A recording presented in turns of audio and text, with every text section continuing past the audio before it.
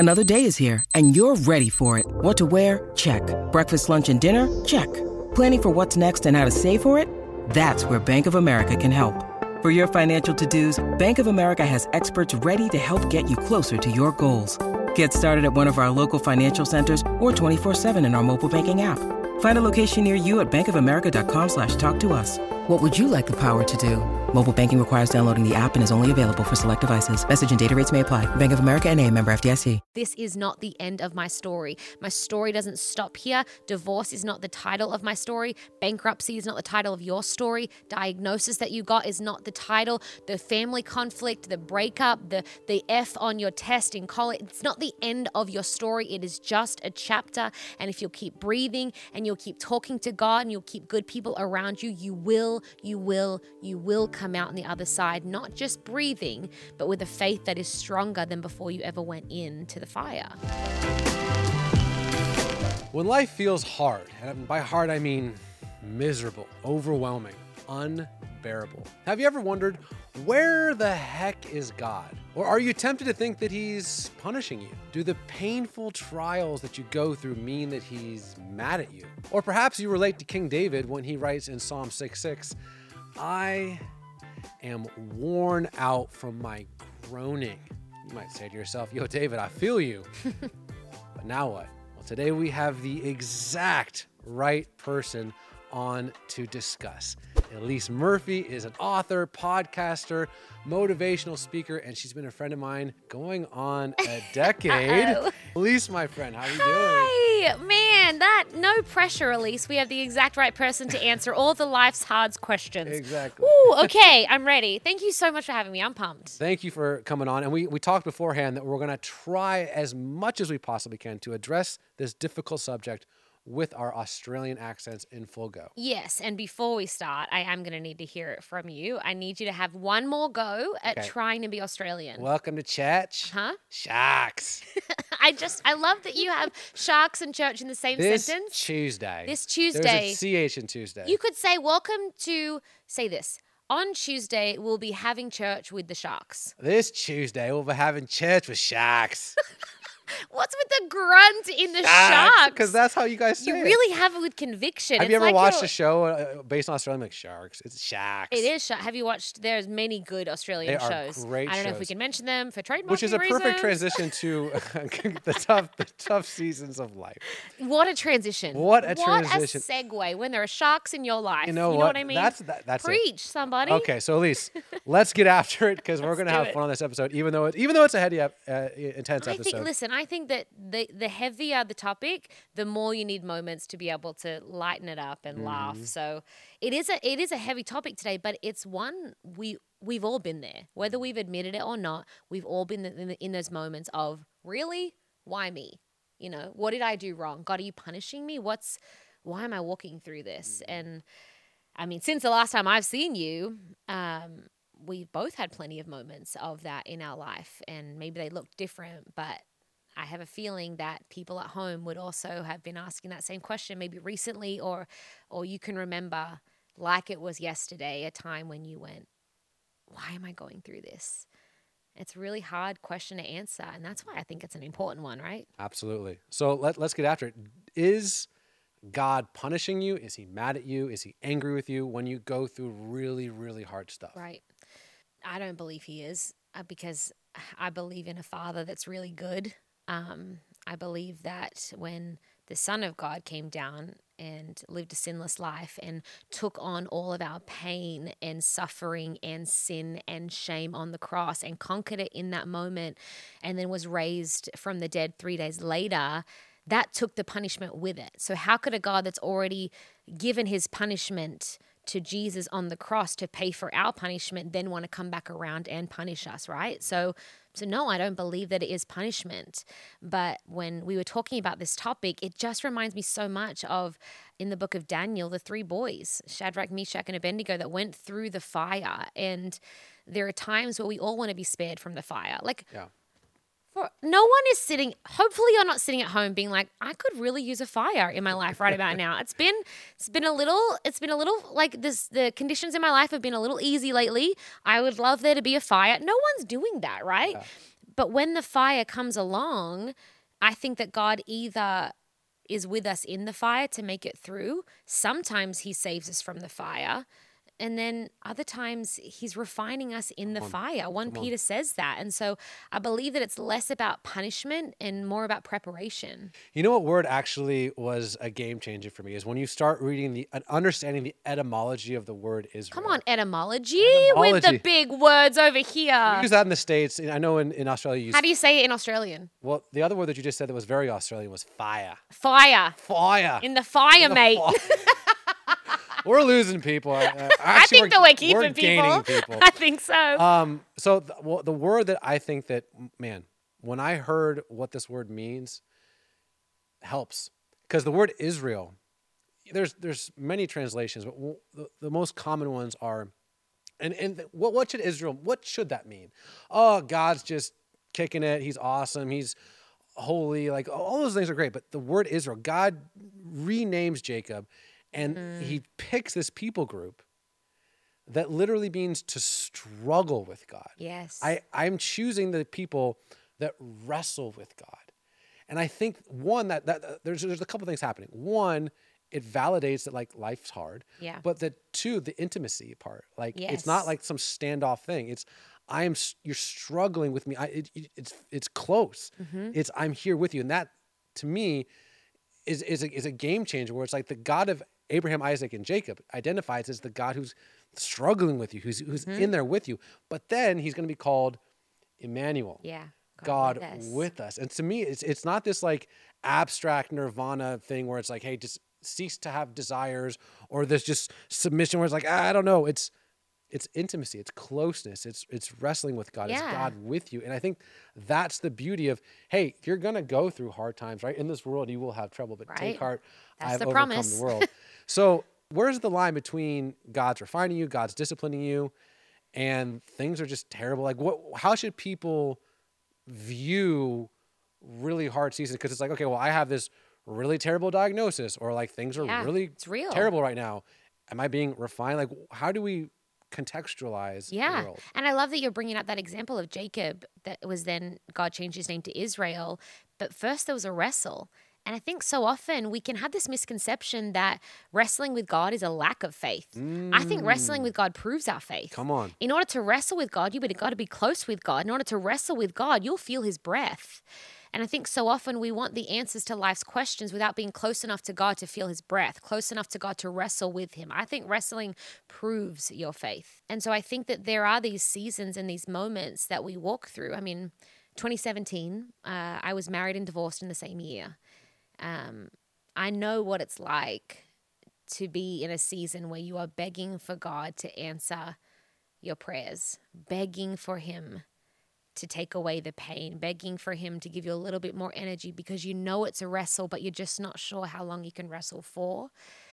When you need mealtime inspiration, it's worth shopping Kroger, where you'll find over 30,000 mouth-watering choices that excite your inner foodie. And no matter what tasty choice you make, you'll enjoy our everyday low prices, plus extra ways to save, like digital coupons worth over $600 each week. You can also save up to $1 off per gallon at the pump with fuel points. More savings and more inspiring flavors make shopping Kroger worth it every time. Kroger, fresh for everyone. Fuel restrictions apply. I was begging for God to save my marriage. This perspective I didn't have at the time is that God ended up saving me from an abusive marriage, because that marriage would have destroyed me and destroyed my calling. And God, in his godness, knows things that we don't know. But I remember being in that season and being like, are you punishing me? I did everything right. I thought I did everything right. I followed my leaders in church. I prayed about this. I had peace about it. We were pure till we were married. Like, you look at any of the ways, and we're going to talk real, I thought I had done it right. So why am I in this wrestle? Why am I in this fire? Why is divorce a part of my story? But I think it's in those moments that you've got to remember and you've got to understand that God in his sovereignty knows things that you and I don't know. And there are still questions that I don't have answers to. But what I do have on the other side is peace. I have a faith that cannot be shaken. And I know that even though God didn't save me from the fire, he was with me in the fire. And what burnt up in the fire were the things that were holding me back from my calling, were the things that were binding me up, that were holding me back from all the things that God had for us. I think that we ask God to use us and then we rebuke him for preparing us. And sometimes that's exactly what the fire is for. Right at the beginning of that, you said something along the lines of wrestling with God doesn't disqualify, or say that again. It was I don't remember, honestly, but it was that, like, this idea that I think we have this misconception that wrestling with God is like a lack of faith, or like if you have questions, then it's like, oh no, you have questions, and it's like, what are you talking about? Questions are amazing. Which leads me to this. I actually wrote this down, and I could have made a much longer list, but if you're going through a trial, you're in very good biblical company. I'm just going to do it. 5 of these. Job 2:9. His wife said, because life was so bad, curse God and die. Elijah, 1 Kings 19:4. He came to a broom brush, sat down under it, and prayed that he might die. I've had enough, Lord, he said. Take my life. I am no better than my ancestors. David, Psalm 22:6-7. I am a worm and not a man, scorned by everyone, despised by the people. All who see me mock me. They hurl insults, shaking their head. Jeremiah 20:18. Why did I ever come out of the womb to see trouble and sorrow to the end of my days, or to the end of my days in shame? You want New Testament? Paul. What a wretched man I am. Who will rescue me from this body that is subject to death? But the very next verse. Thanks be to God who delivers me through Jesus Christ our Lord. We deserve death. We deserve punishment. We deserve from our sin and rebellion. But thanks be to God who saves us from all of this stuff. So when you read those stories, we could go much more examples of people just in Scripture, which again I think is actually quite comforting. 1,000%. That yes. Like, hey, life is terrible. I'm dying. Save me. What can we learn about that? Other people going through that. But then also the ending, which is, but thanks be to God. Yeah. I think that it is comforting, right? Because then suddenly, truly, if you look through this whole thing, where there's quite a few pages and a lot more stories, really anyone that was used a lot by God was tested deeply, was put in the fire, was allowed to walk through the fire, was allowed to be in these moments where they also looked up and the people around them were like, hey man, like, you good? Like, Job's wife cracks me up. I'm like, yeah, that's like reality show stuff right there, where she's like, curse God and die. Like, thanks, babe, But I think that that's the truth, is that we've all been there and we've all gone through it, and we're in really, really, really good company. And I think it's in those moments that you go, God, this season doesn't last forever. I would say that to myself all the time during that season of my life. You're a God of seasons, you're a God of cycles, which means though I am in this fire now, though I am walking through this storm now, though it does feel like the valley of the shadow of death right now, I'm still walking. I've still got breath in my lungs. That means that I am still alive. You've still woken me up this morning. And because you sorted it 2,000 years ago on the cross, when you died and rose again, I'm going to continue to walk, because this is not the end of my story. My story doesn't stop here. Divorce is not the title of my story. Bankruptcy is not the title of your story. Diagnosis that you got is not the title. The family conflict, the breakup, the F on your test in college, it's not the end of your story. It is just a chapter. And if you'll keep breathing and you'll keep talking to God and you'll keep good people around you, you will come out on the other side, not just breathing, but with a faith that is stronger than before you ever went into the fire. Honestly, I think the God that knew me before I was born, the one that knit me together in his womb, is the one that just, my name Elyse means the promise of God and promised to God. Yeah. And so it's kind of, I realized that only about 6 months ago, that I was like, oh, so I can't help but do this. Yeah. It's not just something I do. I genuinely feel like I'm promised to God. Like it's one of those things. So in these interviews, if I've taken that person to Israel, I usually make a little, tangent question, because we're talking about the promise of Israel. Talk about the promised land. That trip. So we went together in 2015 Yep. when I was helping lead Israel Collective. Give me one thing that you got out of it, or maybe an overall theme that your trip to Israel had an impact on you. Oh my gosh, I honestly don't even know where to start. When I went to Israel, um, I was a girl that I had just moved to America, I think about a year ago. I'm in this big city feeling really lost, just this Aussie girl that's in ministry but doesn't really know she has any friends, that was obsessed with the Bible but had never been to the places that it was written about. And I remember the garden tomb. Like, I remember that. And I still have this photo. I think Ian took of me that day, one of the guys on the trip with us, who we're still all really good friends, which is, I just love that. But I was standing outside it, and I remember God speaking to me, and I just had this image of Mary. Not Mary, the mother of Jesus, Mary Magdalene. And Jesus called her name. And there was something that just took over me that I felt, not audibly, but in my spirit, him calling my name. And it was like this. I'll get emotional talking about it because there's that song that says, like, he knows your name. I just butchered it, so sorry. But I felt in this moment, I've been a Christian my whole life, growing up in church. I'm a church kid. We just talked about the fact I can't help it. But it was something about him calling my name and saying, I did it for you. That it wasn't just relatable, it was personal. It wasn't just, oh, wow, this is where maybe it all happened. It happened, but it was for me. And it was so simple and so life-altering that I have never, ever forgotten it. And for a second and for a moment, I got to be Mary Magdalene. I got to put my feet in her sandals, ? I got to have this moment where he called my name. And he said, I know you feel like your life's really messy. I know you feel like you're too far gone. I know you feel like you're in the fire right now, but it's only preparing you so that I can use you in the ways that you prayed for. Like, you asked for this type thing. And I think often we can ask God to use us. And then he's like, I need to prepare you for that. And I know you're complaining about it, but I'm really on the way to doing the thing. And I really was. When I look back in that season, God was in preparing me for what he had for me. And that was a moment standing outside the garden tomb. One of so many. There was another moment where, I know you said one, but No, please. I'm a rule breaker. Let's do it. That they said, rule, there you go. Come on, Australia. Breaker. When they said to us, we went on this like one of the little tangent tours, I think, and they were like, we know Jesus stood here. And I was like, caught my attention because there's so many places in Israel that you go that like, this isn't one option, this could have been, this is maybe, this is probably. But I said, hold up, Jesus was here?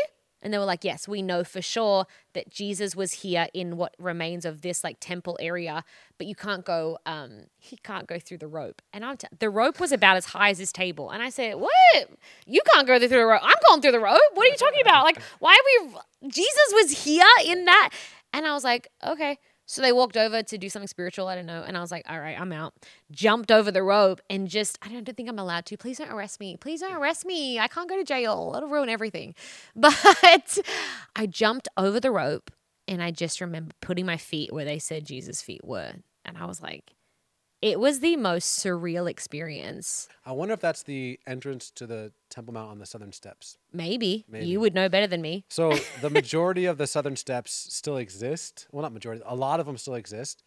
The entrance and the exits have been walled off. And a lot of the stairs have been recreated. So there's a choke point where you would enter the temple from the southern steps. And if you see it, you're like, oh, that's obviously a recreated step. But the actual foundation steps right at that choke point, maybe when you enter the temple, are original. And obviously Jesus went to the temple. So there's like, I want to say maybe 2 or 3 large paving stones. That's one of the few places you can say with 99.9% confidence of these stones from, maybe here to the wall, Yeshua of Nazareth, his sandals.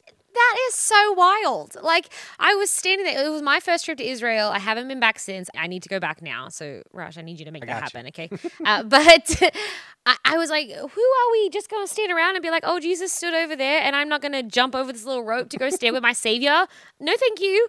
Like, you can, whatever. Like, it was incredible. But the whole trip, honestly, it changed the way I saw the Bible. Because then you go back to the Bible and you're reading these stories and you're like, I was on the Sea of Galilee. Mm-hmm. I was there. I know what that's like. Mm-hmm. I know where the mountain that he was preaching from the Sermon on the Mount was. I've sat there. Mm-hmm. And it looks so much different in real life than it did in my head. Yeah. And then it was just so many things. We could be here for days talking about it. Well, I think another one is a common one is like that we have this depiction of Jesus being crucified on some like huge hill. Yes. It doesn't really say that. It says a place called the Golgotha, called the skull. And more than likely, he was probably crucified like right along the streets. Because if you think about it, people could read above his head, King of the Jews. They were mocking him, whatever. Yes. So it might have been literally like street signs would have been him being crucified.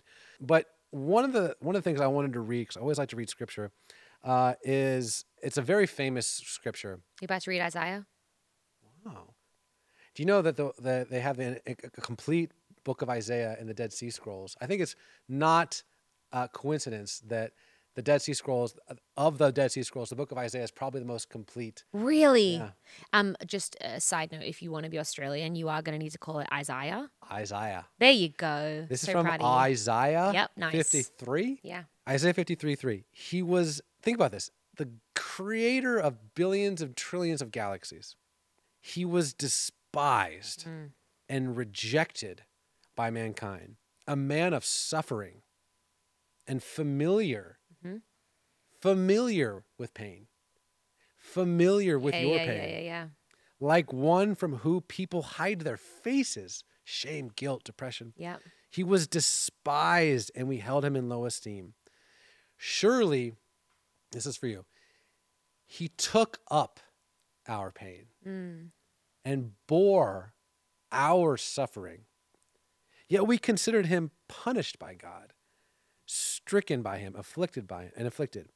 But he was pierced for our transgressions, and he was crushed for our iniquities.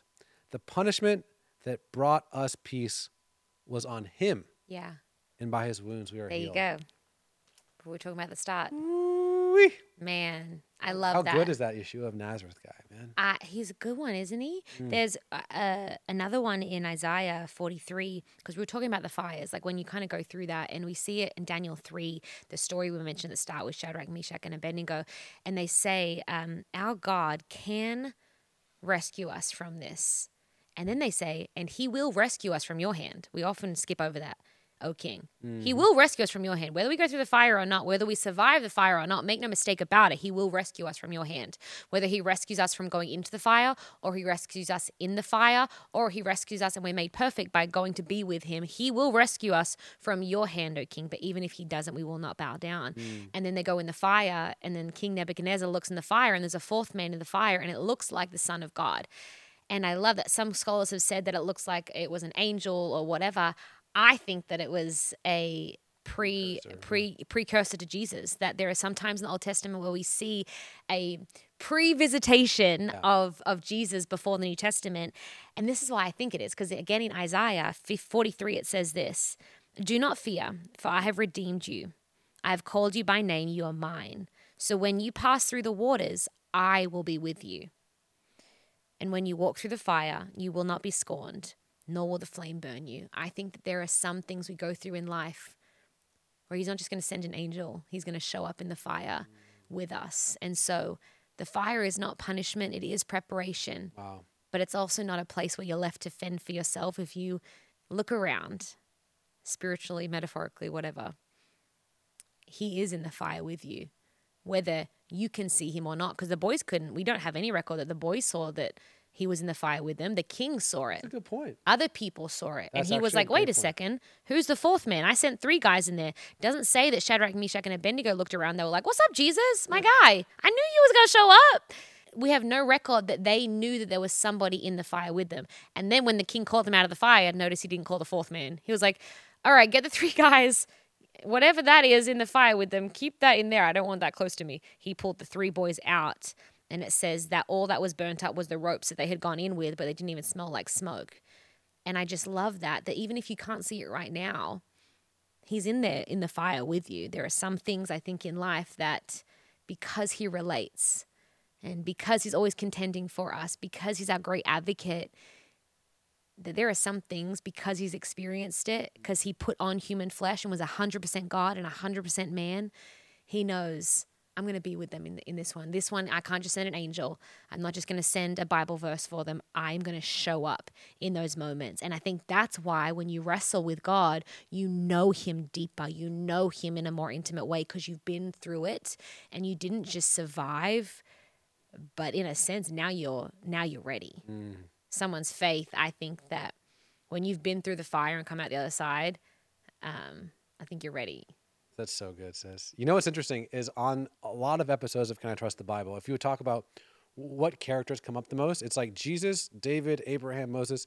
But right here, Shadrach, Meshach, and Abednego. Really? I don't know what it is, but I think there's something like your mascots. Yeah, exactly.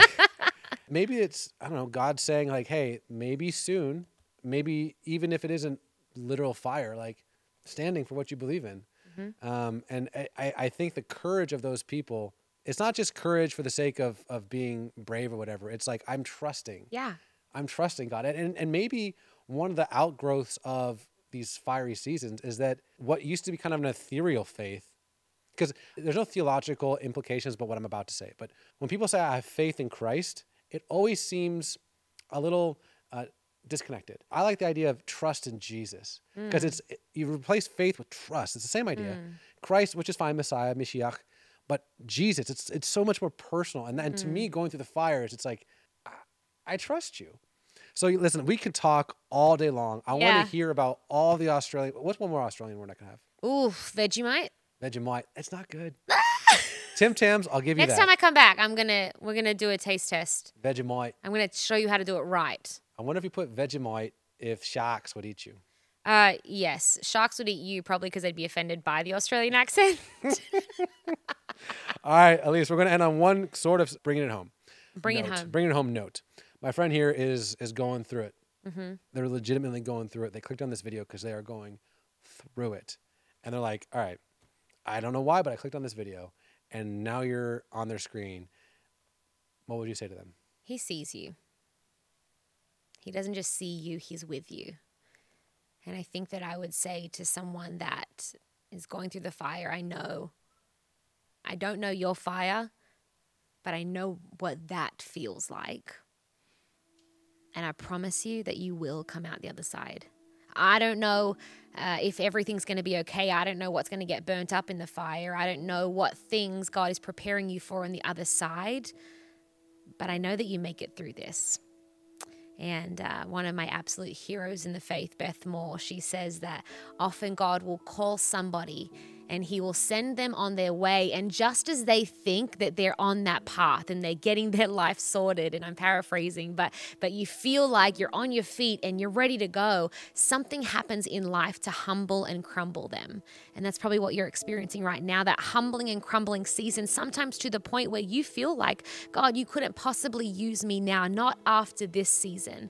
But little do you know that actually it's right now, this moment where you feel like you've been too burnt up, too scorched by the fire, maybe smelling like smoke, that you're actually ready to stand and be used by God. And I'm telling you, if you will trust him, if you will hold on to him and not let go, even in the wrestling, especially in the wrestling, not only will you get to the other side, but you'll have a whole new identity to go with it.